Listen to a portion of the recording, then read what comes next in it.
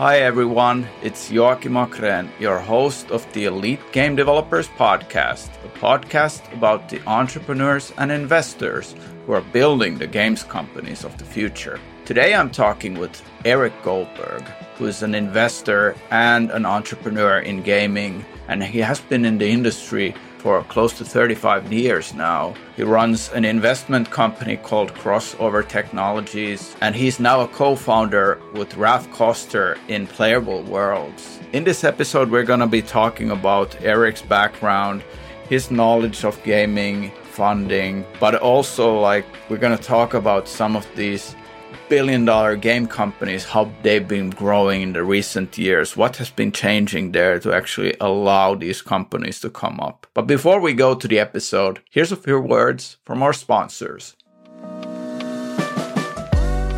Are you a mobile game developer who's looking to try something new on the ad creative side?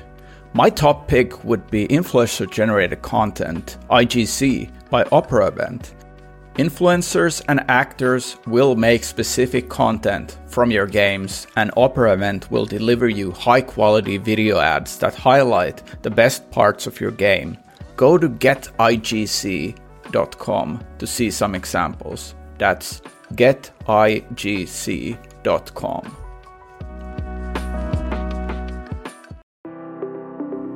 This podcast is sponsored by Favro, a new tool for collaborative planning that more and more game studios are starting to use. It was created by game industry veterans to help studios doing frequent live drops of features and content to get development, marketing, and other teams in sync. Check it out. There's a free trial at favro.com. And if you use the promo code EliteGameDevFavro, you're going to get a 25% discount on your purchase. That's favro.com.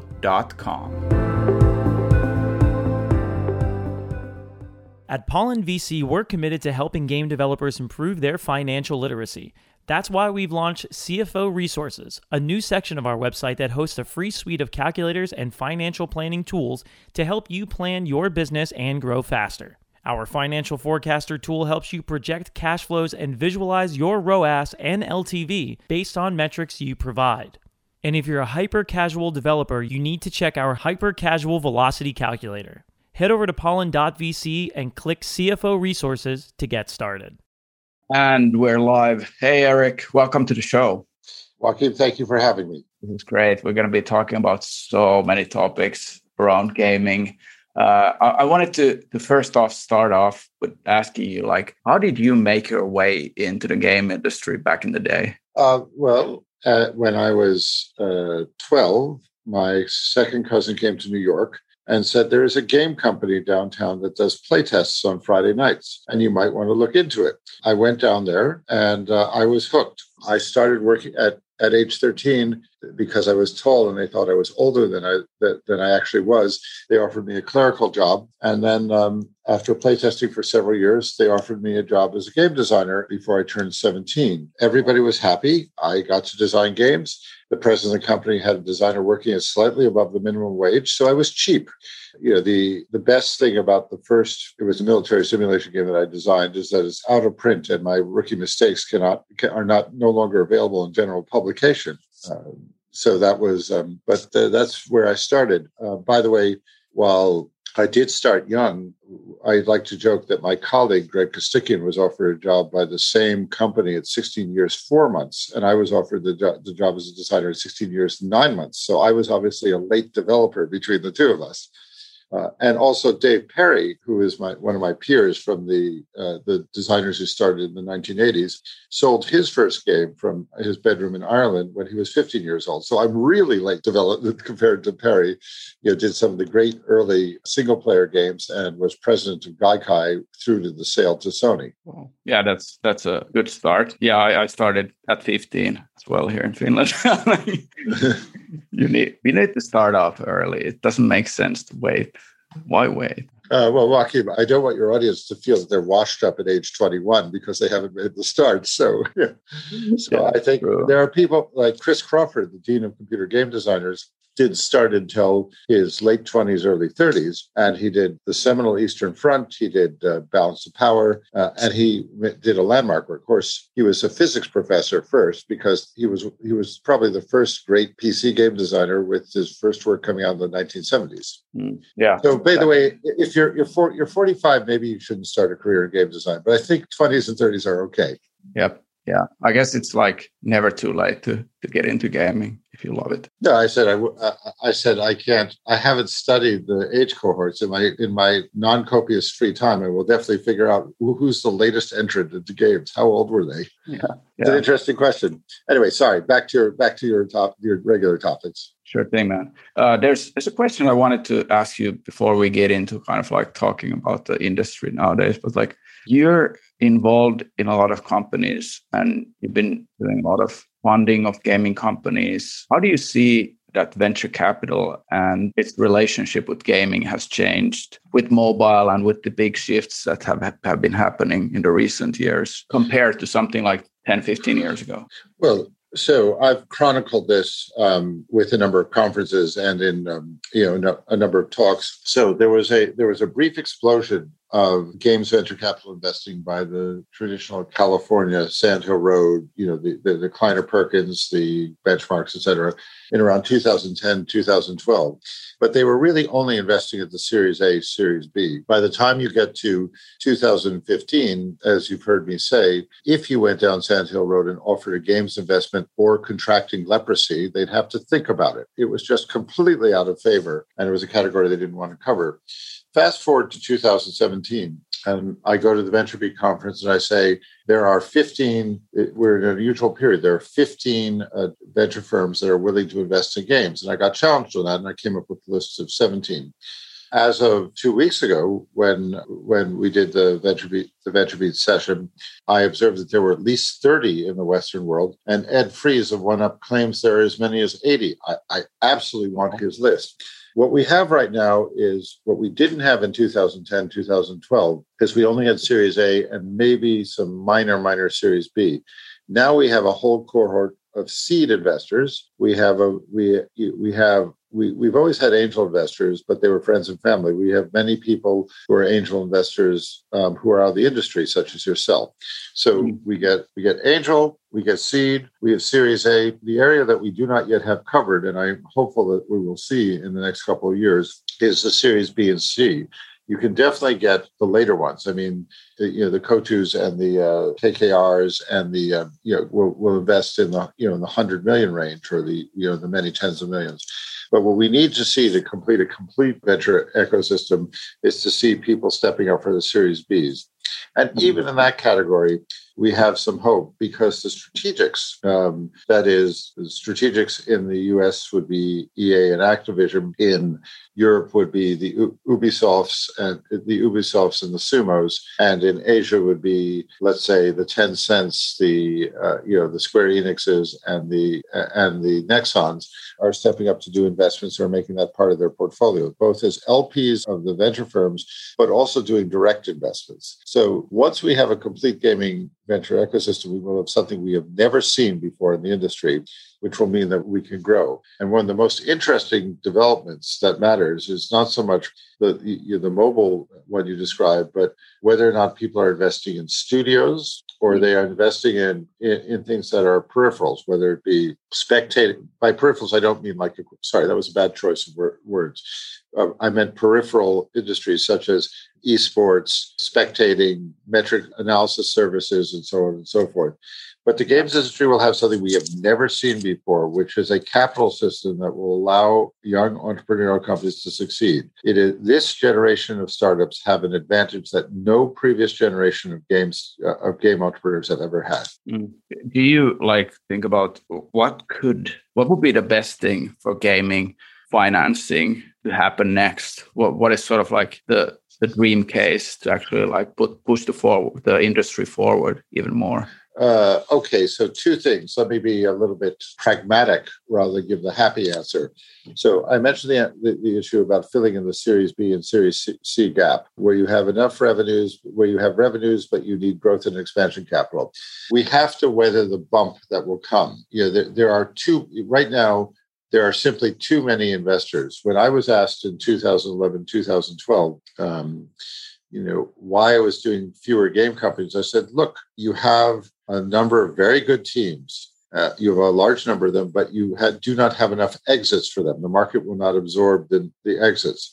And I'm not smart enough to figure out who's going to be lucky enough or who's going to be good enough to be able to get through. Fast forward to 2021. One huge advantage is we have seen IPOs at a level we've never seen before. We had not seen more than 3 or 4 IPOs in a game company in a 12-month period. We've now seen over 10, including several of the Asian IPOs. So there are a lot more exits. There's also been an artificial bump in game playing, which has caused overinvestment. And the reason is the pandemic. With people being more at home, the uptake of gameplay went up by some, I forget, there's various numbers you can see, but it's something like 25%. That will drop inevitably when people are now that people are able to go outdoors in the West. I'm sorry, I do not know how things are in Finland. Yeah, we're getting there as well, like going more into, like you're going to take holidays versus like stay at home and play video games. So correct. So we're going to see there's a drop coming in 2021, 2022.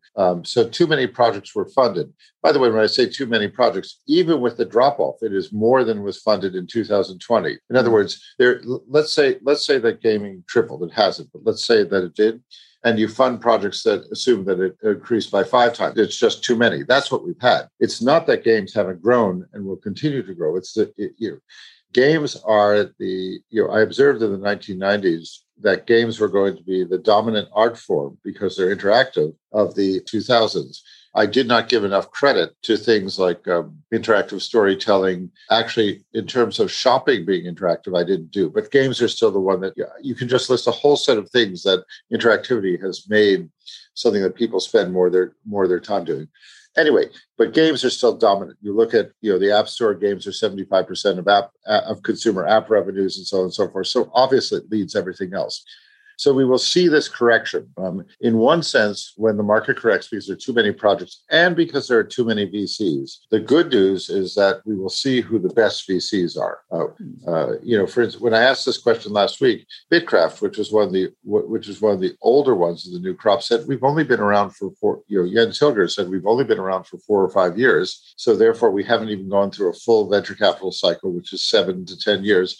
So we don't see results. Yes, Bitkraft is clearly one of the leaders. They not only have they done a lot of investments, but they've had a number that have jumped in valuation, seem likely to do exits, like Manticore, like Venn, and obviously, I'm hoping to have an announcement about Playable Worlds, which is the company that I co-founded with Ralph Koster, the Sandbox MMO play, do an announcement. But they have about 5 or 6 that have achieved substantial increases in valuations.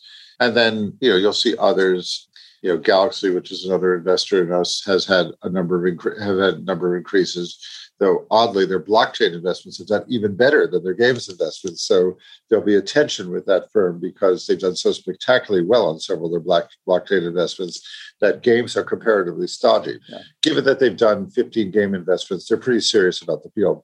Then to choose the third of them, Makers Fund, which is run by Jay Chi and Michael Chung, which is a very sharp firm, is going to see its first crop. They're like Bitkraft. They go back about 4 years, but that's almost the oldest in this cohort. Yeah. So we need to see the venture firms winnow out so you know who the good ones are. There are some ones I didn't mention because I just chose the ones who were the 3 most prolific investors because I didn't want to choose favorites. But there will be other great investors that come out of the group below that and who will be spectacular performers. And then some will fall away because they just haven't been able to perform.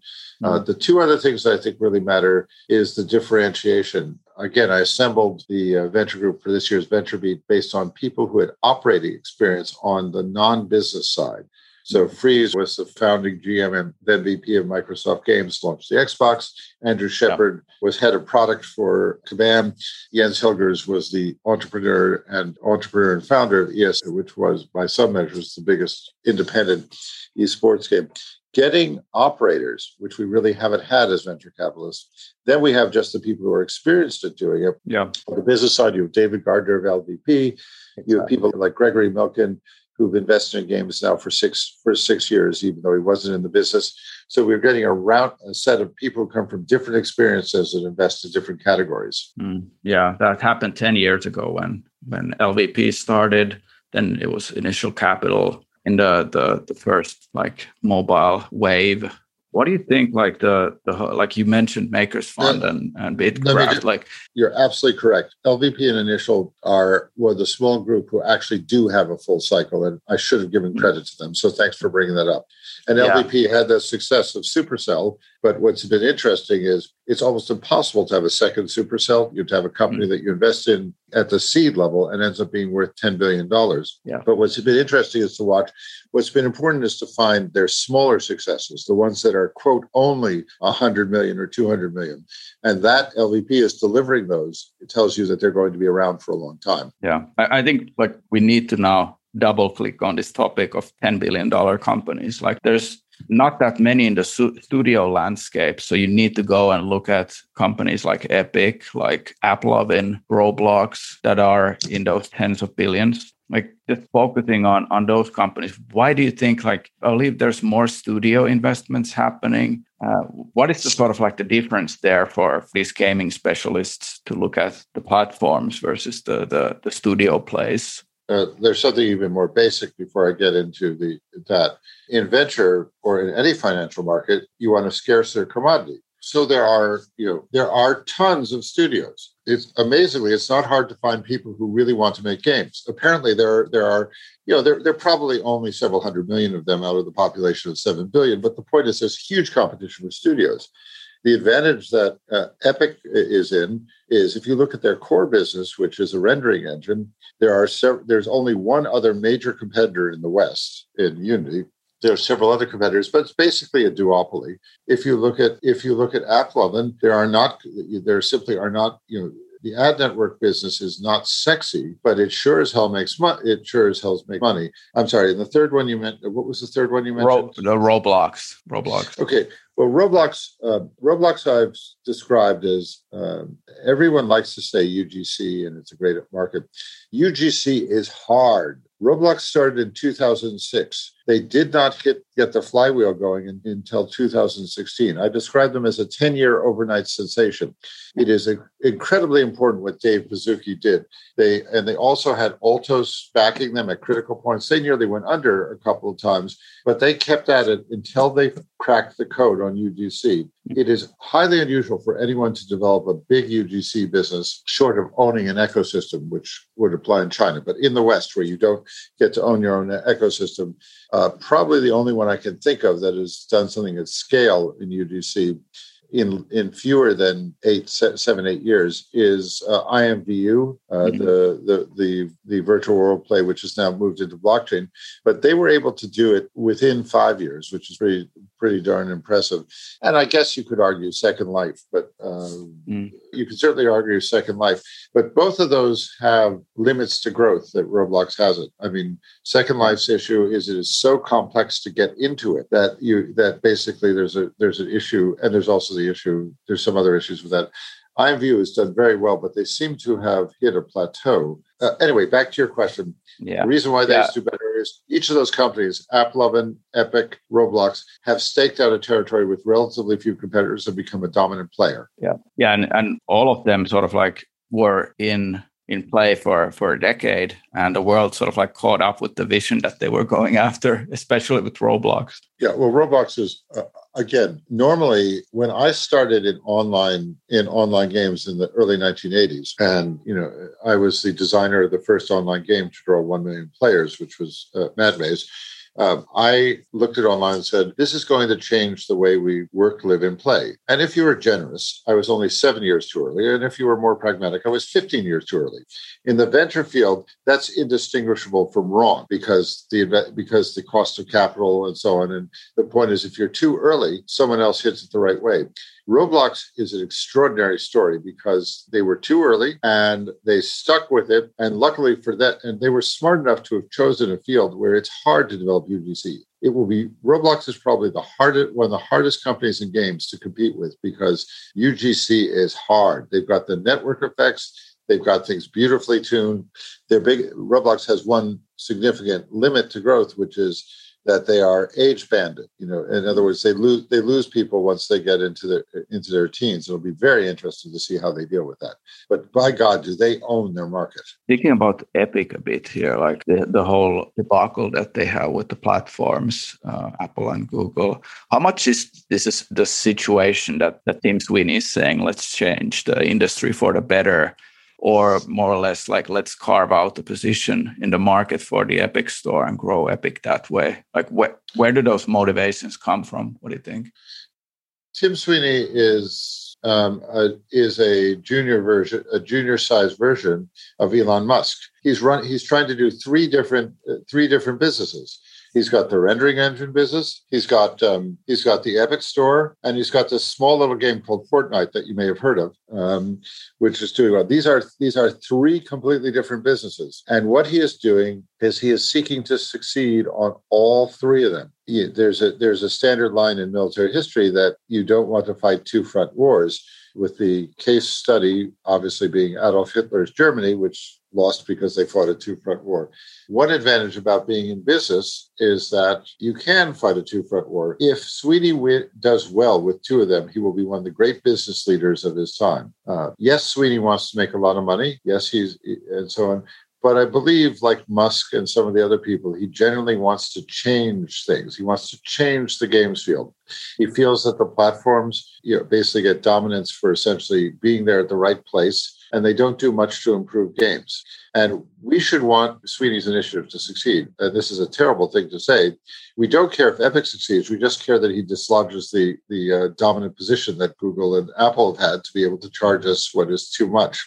And this field owes a great debt, because one of the reasons why Microsoft dropped their fees down to 12%, one of the reasons why, Apple's concession that they'll drop the percentages down for companies that have under 1 million of revenues is less impressive than it sounds, because if you look at the split of revenues, those companies combined, every single one of the million of them, are less than 5% of the annual revenues that Apple gets. So they're graciously giving up the fees on under 5% of the revenues and keeping it high on the other 95. And Sweeney is going after that. Then on the Epic Store, everyone has wanted to go after Steam. By the way, one thing that's great about Valve is that they start as a game company. So at least unlike Apple and Google, they care about that.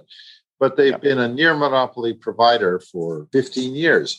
They get lazy. It's just when it's easy to make money, you don't have to work that hard at it, you don't do that well. The Epic Store has lots of problems. The interface is an issue. They don't have as good a selection. But Sweeney is again doing a service to the industry because he is funding the Epic Store. He is making the mistakes because, as you know, Epic has a huge cadre of very smart people, but they didn't have e-tailing experience. And what they're willing to do is to do things for several years. In some ways, he's a mini Jeff Bezos. Jeff Bezos is prepared to fail for 4 to 8 years but at the end of 8 years, he's going to succeed big time. Look at what he did with Amazon Web Services. And it's why, despite the recent spate of extraordinarily negative reports on Amazon Games, you cannot count on Amazon Games because they operate on a different investment and competitive timescale. So that's another area where Epic is going after something and making a long-term investment.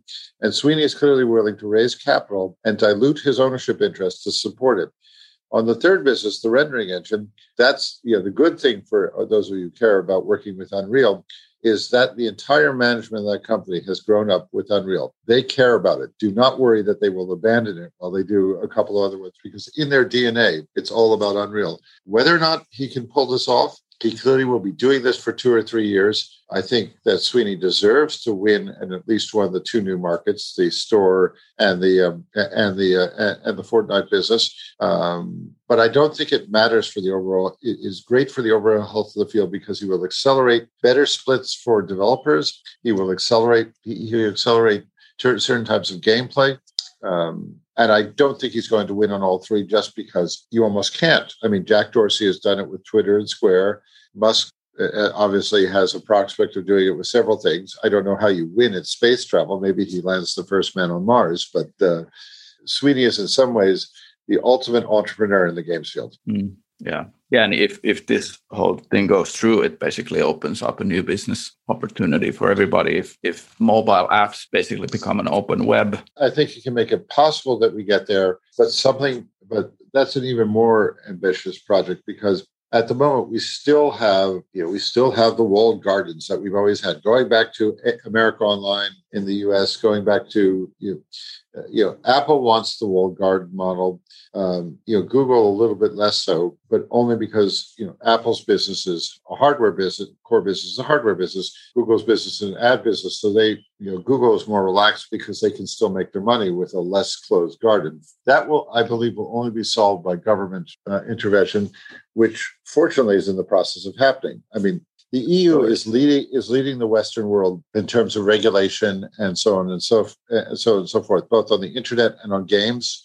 I predicted that it would start affecting things in the US, which really has an unregulated games business in early 2021, because we don't do things until a presidential election was over.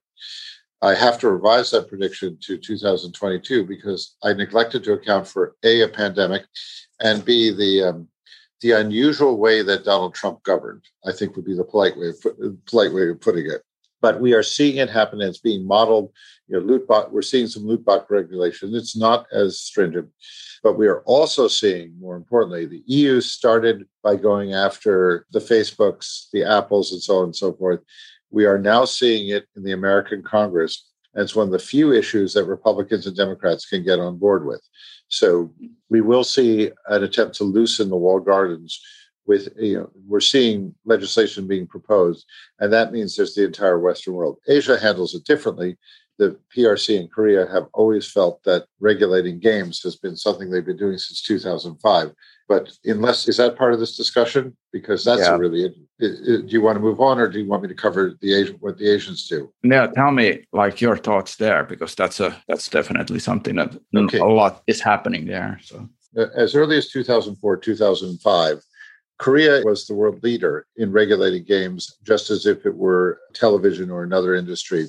So, and China would usually copy them within 1 or 2 years. They're fairly similar. So Korea passed anti-fatigue laws, which meant that you could not reward people for playing more than a certain number of hours a week. So in other words, you couldn't make a game that rewarded someone for playing 50 hours a week. In other words, the buffs and the points and the level increases and the items you could get simply had to shut off after you played the 20th or 30th hour. And then they moved on to saying that the hour limits were lower for children than for adults. Korea also has set up not one, but 2 agencies that regulate games at the government level. And in one of the more interesting things, usually it is the party that is out of power in terms of owning the Blue House that actually has leadership of the more powerful of the 2 game agencies. I'm not quite sure why this happens, but it's literally, if you're out of power, you get to control the better game agency. And if you're in power, you get the one that's the lesser game agency. China, of course, emulated the Korean rules. You can usually see it happen, some variation of laws passed in Korea within a year or 2. That's changed because we are now seeing China decide that all of the major companies, all the major digital companies are influenced and perhaps have to reflect the will of the state. And that means that they've forked into a different direction. I mean, when Jack Ma can disappear for 3.5 months, everyone took that as a sign that Premier Xi was saying, you may be a decibillionaire, but I'm sorry, I run the country, and the PRC and the Communist Party runs the country, thank you. That's a different fork. Japan actually does its own regulation. I won't get into that. They've been doing it for a while. Let's just say they do things that are similar but different.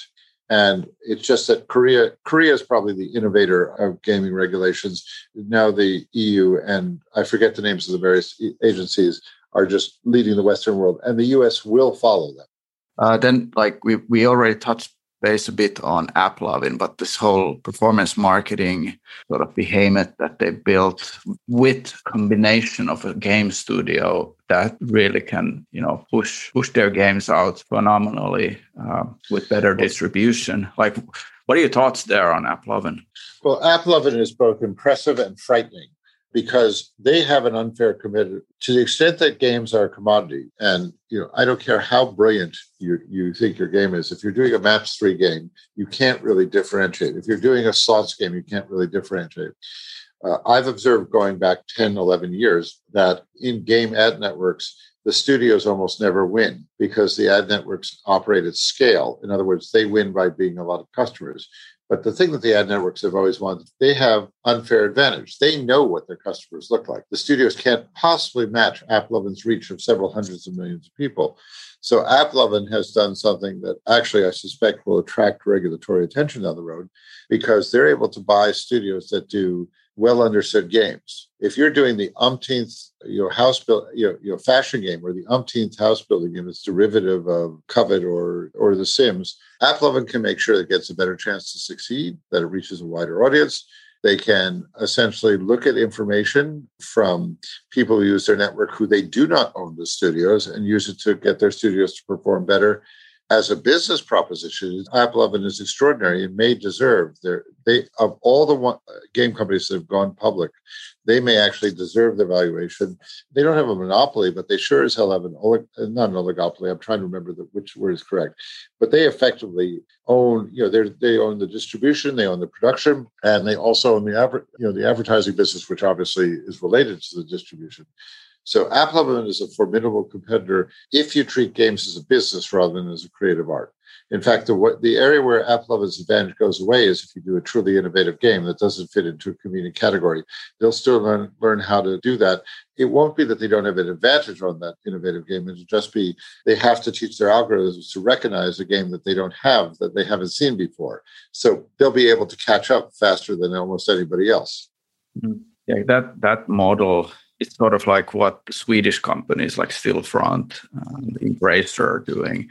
But that's a roll-up. So that's a classic model we've seen. Let's take a lot of small and medium-sized companies and build it under one umbrella and essentially create size and market. Yes, there are synergies, but they are nothing, and they are not to be sneezed at. They are good synergies. They are nothing like the AppLovin advantage. I mean, Stillfront may get advantages because they'll do centralized services, because I know that they were doing a bunch of online gameplays, like they picked up Imperial Online. I'm sorry, Joachim, it's been hard to keep track. I joked that people are worried because neither Embracer nor Stillfront have announced an acquisition in the hour since the conference started last week. So they could get the advantage of centralized services. Yeah. But I am not exaggerating when I say that AppLovin's advantage from its synergies, because it is integrated end-to-end from distribution through the game, is possibly 10 to 15x what Stillfront or Embracer have. Stillfront and Embracer will realize their value in the public market. They're doing a very different play. This is a standard playbook that works from industries from construction materials to food processing and so on and so forth. And it is not that they don't have impressive companies. I mean, Julian Gollop's and David Kay's company that Embracer bought, this is the modern XCOM game. The modern XCOM game, that's a very high quality product. It's not that they don't have it, but they just don't have the business advantage that AppLovin has. Yeah, I get it. Thinking about one of the big things in the future, which is sort of like could be the next platform, or it could be VR. Like, do you think it's going to change since the numbers look a bit more promising now than they used to? Is it just the pandemic? Like, what do you think? Well, on VR, so let's deconstruct. I'm going to do VR and AR. I made myself somewhat unpopular during the 2016-2017 wave by saying this is not going to work. And the reason is that if you think about it, strapping something on your face and over your eyes is something that only geeky, smart guys who have limited social skills like me and possibly like you could think is cool. Aaron Griffiths, who is the marvelous business writer who usually uses erudite terminology, did a piece in Fortune magazine in 2017 that said VR is icky. And she pointed out that when you and I wake up in the morning, we comb our hair, we splash water on our face, we shave. You did a better job of grooming this morning than I did in shaving, and we're done in about 5-10 minutes. When a woman gets up in the morning, she has to put on her war paint. She has to spend 15 to 30 minutes generally doing it. The moment she puts on a VR headset, she's ruined all that work. So the VR form function actually limits its broad appeal. The other thing to look at, but in general, it is not in a form factor that works. And I don't care what you do, the idea of strapping on your face is something that is not, it works for people. It's a good entertainment. What you need to be checking is that what I call the sock drawer test. You get your VR rig, you get your Oculus, or you get your HTC at Christmas. Is it in the sock drawer by the end of January? I knew what the numbers were in 2016, 2017. The numbers now are better than they were then, but they are not as good as people do it. And in fairness to the developers, because of course it's a test of is the software out there, one thing about VR is not only are we having to create an entirely new vocabulary, all the vocabulary we do for games is wrong. For example, in a dungeon crawl game, we know that playing it on a PC, you should spend X number of minutes going through a corridor. In VR, people will spend 3 times that amount of time going through the corridor because they just want to be able to do the journey. We just have to retrain what we've learned over 20, 30 years to be able to do it. And Charles Hudson, who is a precursor who comes out of the games industry, he actually says, for VR and other emerging technologies, I actually want to fund companies that are doing games that are not headed by people who are in the games industry because they don't have to unlearn what the games industry knows, which is why I am more optimistic about AR.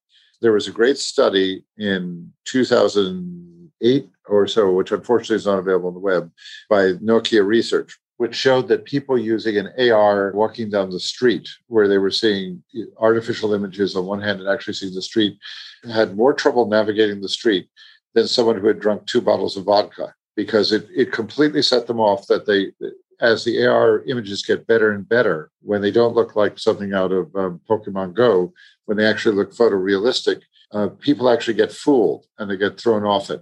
But the good thing about AR is the use case does not stop you from going about your normal business.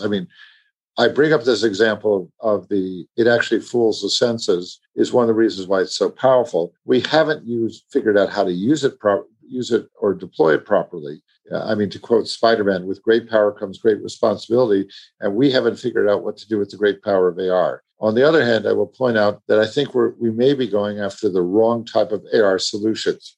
What is the most popular AR application in the entire world? Games or anything else? Do you know?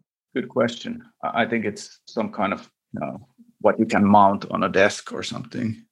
Actually, it isn't. It's Google Maps. Yeah. Google Maps is built around the way that people transact with the world.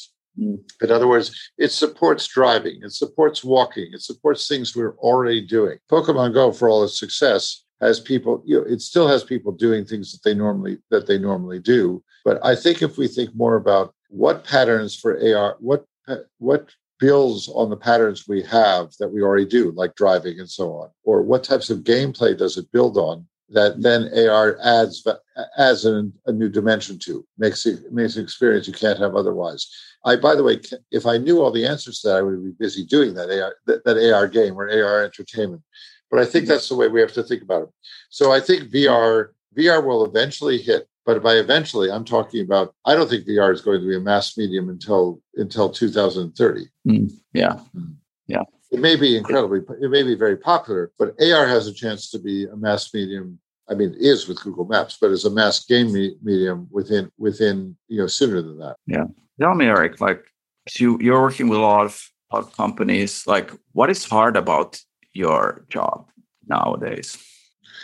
Well, I think it's better to ask what isn't hard. So someone observed about me that I have an ability to do things that require being done the hard way, and I am drawn to things that require being done the hard way. But just because I like it and I'm good at it doesn't mean I shouldn't try to do things the easy way. So I like to take on challenges. People said for 35 years, you've been going on the cutting edge. How cool. And I said, cutting edge, sharp objects. I bleed a lot. I have probably made more mistakes because I've been a first timer than any 5 random people out of your audience. It's been useful, but it's been painful. So hard. I'm now in my 4th startup, Playable Worlds, which I co-founded. By the way, just to be clear, Ralph Koster had started on the design of the game and the architecture in early 2018. We didn't form the company until September, October, November of 2018.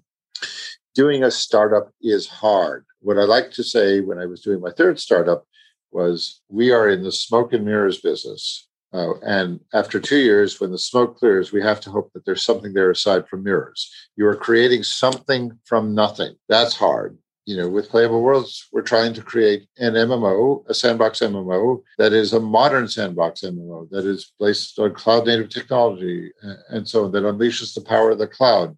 We spent the first year developing proprietary technologies to unleash the cloud. By the way, the proprietary technologies are impressive. I want to give credit to the engineering staff, but what they're just doing is allowing us to do things like use the power of cloud compute. When you use the client model that's dominant in the field, even the most powerful rig, gaming rig that someone has, is nothing compared to AWS's or Azure's ability to summon the power of 1,000 desktop computers, not laptops, at one time, and be able to deploy them. So we're able to do ProcGen in a much greater scale than anything else. Getting that to work was hard because, as I said at the beginning of that year, we're trying to do 5 different things. If we're lucky, 1 of them will blow up. If we're unlucky, 3 of them will blow up. In the end, 2 blew up. But anyway, I'm working with Hero Live, which is doing a higher level of virtual venues. In other words, it is a next migration beyond watch parties. What's hard is for people to get, for example, for people to understand why it's so much better. You have to get them to use them. And of course, it only works once you get the network effect. They're finally starting to get it, but it took them 3-4 years to get the technology working and get the use cases right and get the critical mass above 100,000. Now the numbers that we're showing 5% growth week on week. But Ned Lerner is amazing. He kept running out of money. By the way, he said, Eric, I'm still planning on running out of money, but at least he's planning on doing it at a larger scale. That's hard. Another thing that's hard is a lot of people come to me because they know that whether or not you think I have brilliant insights, and maybe on a good day like August 11th, I'll have one of those. I can do pattern recognition and my repertoire of spectacular mistakes that I and my peer group have made that you want to avoid. So people come to me, and what's hard is telling people, okay, it's an interesting idea. 20 years ago, when I first heard it, I thought it was a good idea. Here's how it failed. It's hard to tell people that their idea actually isn't as good, or at least has obstacles. And by the way, with each and every one, I hope that even though I quote, know, unquote, why it will fail, I hope that this is the time I'm wrong and they figured out the twist that solves the problem that the 5 or 10 corpses in the startup graveyard have done. And it's really exciting when one of the things I get joy out of is when someone comes to me and can say, they don't even have to say, I told you so. They say, I made a success where nobody else has. To give you an example, the first time this happened was when I was introduced to Will Wright. And Chris Crawford said, this guy is really interesting. I think you're going to enjoy him. I said, God, he's great. We ended up visiting for years. But I did tell Chris, I didn't have the heart to tell Will that city building games just don't work. Will forgave me for that and stayed in touch.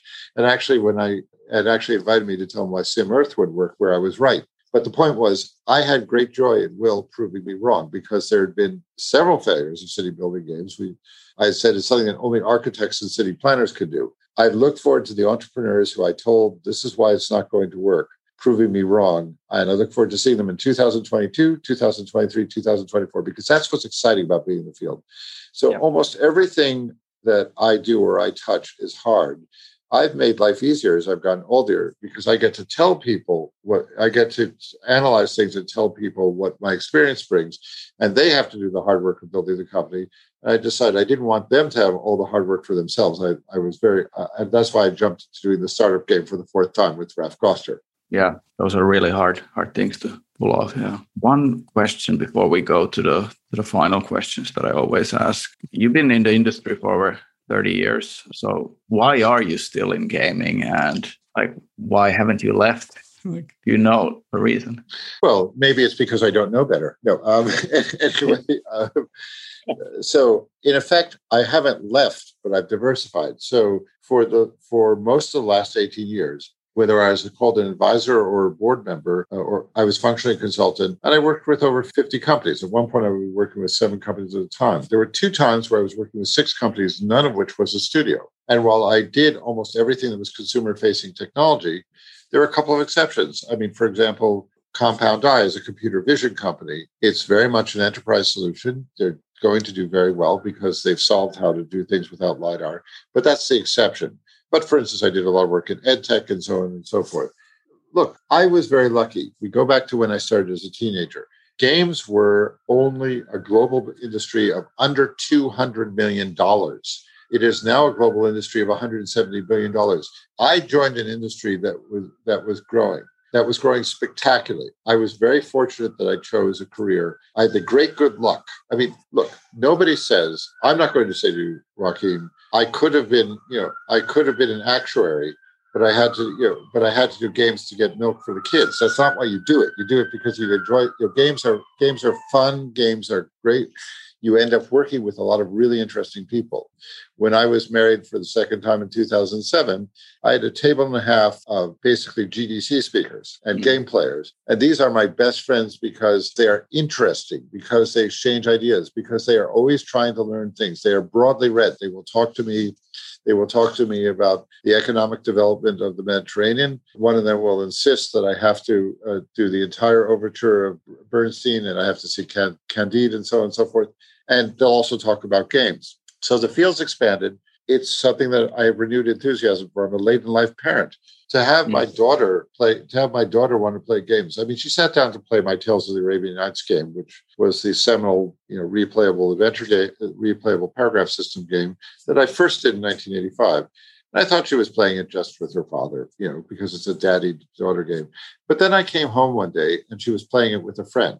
And then I came home another day and she was playing it with another friend. That's wonderful. So I get to share it with the next generation. But the other thing about games is there's always something new to be done. You ask me about AR, you ask me about VR, you ask me about blockchain, they're just fresh challenges every time. Games are mutable. Games are expanding. I mean, it's not the reason why I stay in games is I don't stay in the games I grew up in. It changes. Now I do revisit. To be fair, I have made sure that Tales of the Arabian Nights is in its third edition, and it's a better edition. It's revised to be more modern. I've made sure that the Paranoia game I did with Greg Kostikian is in publication. We do new and inventive things, and we're doing our fourth try to have it optioned as a movie and TV property. It'll probably turn into a romantic comedy or some way that Hollywood mangles it, but that's my posterity. But why I'm in games is why are you in games? You started in mobile games. You're now investing in other games. Look at what you do. I don't know your portfolio, but you're not just investing in, let's do the next Clash of Clans. You're investing in new and different games because you want to see what's over the horizon. Is that fair to say about you? Yeah, I think you nail it there with the diversification angle. That's one way to sort of build out being involved in a lot of things with a way of having that pattern recognition and putting that to work, really. Oh, I'll give you one thing. So with Playable Worlds, one objective I've had, for those of your audience who's not familiar, Richard Bartle, who did the very first online game, Mud, came up with the Bartle archetypes. He said there are killers, there are achievers, there are socializers, they're explorers. And I've wanted to see a game that could work for all four groups. Generally what happens is combat is one of the best revenue generators, so games tend to focus on being for killers. That's one of the things that you have to do. And for example, Raf and I argue that what World of Warcraft is, I say it's a game for killers. He says it's a game for achievers. Actually, so I asked Richard, who said, no, it's a game for socializers who think they're achievers, which I thought was the best answer. But to do a game, to do a sandbox MMO where killers can find other killers, but have reason to work with achievers, who have reason to work with socializers. They touch upon each other, but they each have their different play experiences. That is a challenge that was laid down. The gauntlet was laid down, not that Richard thinks of it that way, when he did his archetypes. So to do a game that could be not a game for everybody, but a game for most people, and to do it in the context of a sandbox MMO is incredibly attractive. That is a really hard challenge. And if we come close to a solution, it will be a great reward on now 35 years in online games. Yeah, that is a good goal. Hey, final questions for you, Eric. What is your favorite book and why? Okay. Well, there is no favorite. That's like favorite music or favorite song or favorite movie. I'll try and give you an answer by giving you multiple books. I could say Richard Rhodes, The Making of the Atomic Bomb, which the first half is about the golden age of physics, the period that Niels Bohr, Einstein, and actually he makes Leo Szilard, who's a little less known as the sort of the centerpiece. But they all, in the first half of the century, are developed more physics theory than almost anyone since the golden age of Newton. And then the second half is about how a pacifist like Robert Oppenheimer, who is one of the leaders of developing the American bomb, and a Pacific nation like Britain could go from that position to think it was right and proper to firebomb Dresden and to drop the bomb on Japan. So that's one thing. I can go to Lord of the Rings. It's a seminal book. I had the advantage of having done the first, having been a developer, not the designer, of the first licensed Lord of the Rings game that the estate allowed. So I have that thing, for a 9-year period, I would read the trilogy from when I was 13 to 21 once a year. And then I got to reacquaint. I love the movies, and I got to reacquaint myself with it when my older daughter got into it. So I got to read it with her and so on and so forth. I could name, to choose a book nobody's ever heard of for adventure fiction, Alistair MacLean's The Golden Rendezvous, which is sort of a great adventure novel and thriller, which I think is nearly perfect. It was written in the early 1960s. It's just, MacLean was not a great writer, but he could really put together plots, and they were all about manly men doing things in impossible situations. This is one about a nuclear device has been put on a ship, and the guy has got to figure out how to deal with what were effectively terrorists. It's just a beautiful novel. Of course, I read it in my teens, and it sticks with me. I could give you other answers, but to say there's a favorite book, I can't do it. I know. Hey, do you have a story that has shaped you in how you approach your work today? What type of story? You mean a fiction story or a story of how I go about what I do? Something that happened to you that sort of shaped you in how you approach your work? There's several. All right, I'll give an example. So when I was 20, since at that point I'd designed several games, had won my first Best of the Year award for Dragon Quest, I decided to design a game on a subject matter for which I didn't have sympathy. So I chose Gothic romances. I read 10 to 15 of them in about a week to 10 days, and my brain turned to industrial sludge. And I read, Bodice Rippers, I read Formula Harlequin novels, and then I went and designed a role-playing game, very much like Dungeons & Dragons, but what I thought was relatively simple. And I had a design, and I went and networked to meet a literary agent who represented several best-selling romance writers. And he pointed out that there were two problems with what I was doing. One was that the group that read romance novels, middle-aged women, were the least demographically likely to play games. Remember, this is back in the 1980s. Now they are among the most likely to do, but then they didn't do it. So I was asking them to play a game. And the other thing is romances were things that were showing a part of your private self. If you wanted to read a romance that was about, had a little bit of bondage, you weren't going to go and expose that to other people. And if you were in other people, and if you want sentimental boy meets girls, get married in a church, et cetera, and so forth, and have a family, you were only going to expose that to people you trusted in environments. So to role play with other people. So I had done a good game that recreated the romance experience, but I had not understood my audience. Ever since then, I've always assumed that I am not the audience. That's why I was able to give you that's why I was able to say VR wasn't going to work in 2016, 2017, because the audience were only techno geeks who weren't looking at who were willing to put up with the inconvenience. That probably has shaped, that's one of the things that shaped me, but that's probably a good example. So, by the way, I think I know how to do a romance game, but since I have too little time and too many projects I want to do, I don't want to revisit it. There are other people who are doing fine romance games out there. They can have that challenge. But learning that I had to understand who was going to be the player or who was going to be the user for non-game applications was one of the most important lessons that stood for me. And it's one of the things that really causes a problem for the games field, that people design games for themselves rather than who their players are. Yeah, that's a tough one. Everybody needs to sort of grow out of that when they start making games. That was a good one. Eric, this was really fun going through all this stuff. As the last question, what is the best way for people to get in contact with you? Well, you can send me email. You can send me email at egoldberg@crossovermedia.com. So E, as in my first initial Goldberg, E Goldberg, so it's 9 letters, at crossover, CROSSOVER media.com, MEDIA.com, one word. That's a good way to do it. It usually would help, since I got a lot of email, to put in the subject line, here's what I'm interested in. And if you don't hear from me, ping me again in a week. I get a ton of email, but I also very much like, one of the reasons I enjoy speaking, and one of the reasons, for instance, I'm just happy to do this podcast because I get the benefit of also getting to know you. And thank you for reaching out through our mutual colleague to do that. But I always want to meet new people because I know almost everybody in the West who was developing games in years that began with 1, but in the 20th century. But those people are retiring. Those people are dying. I mean, it's very weird to think about this. When I joined the field, I was a teenager. Now I have people who are older than me who were before me who are in their 70s. And that just didn't exist before. I want to meet the new generation. I want to meet the next Richard Garfield. I want to meet the next Will Wright. I want to meet the next Brenda Romero. Yeah, they're going to be in your inbox soon. Hey. Well, if you Joachim, I've been delighted to be on this session, and I've enjoyed talking to you. If you could deliver the next Will or Brenda or people of that caliber, I will be delighted. I will thank you I will have many reasons to thank you. Thanks. Yeah, I'll try my best. Hey, thanks, Eric. This was so much fun. Hope you have a good day. See ya. All right. Take care. Take care. Bye. Thanks again, Eric, for coming on the show.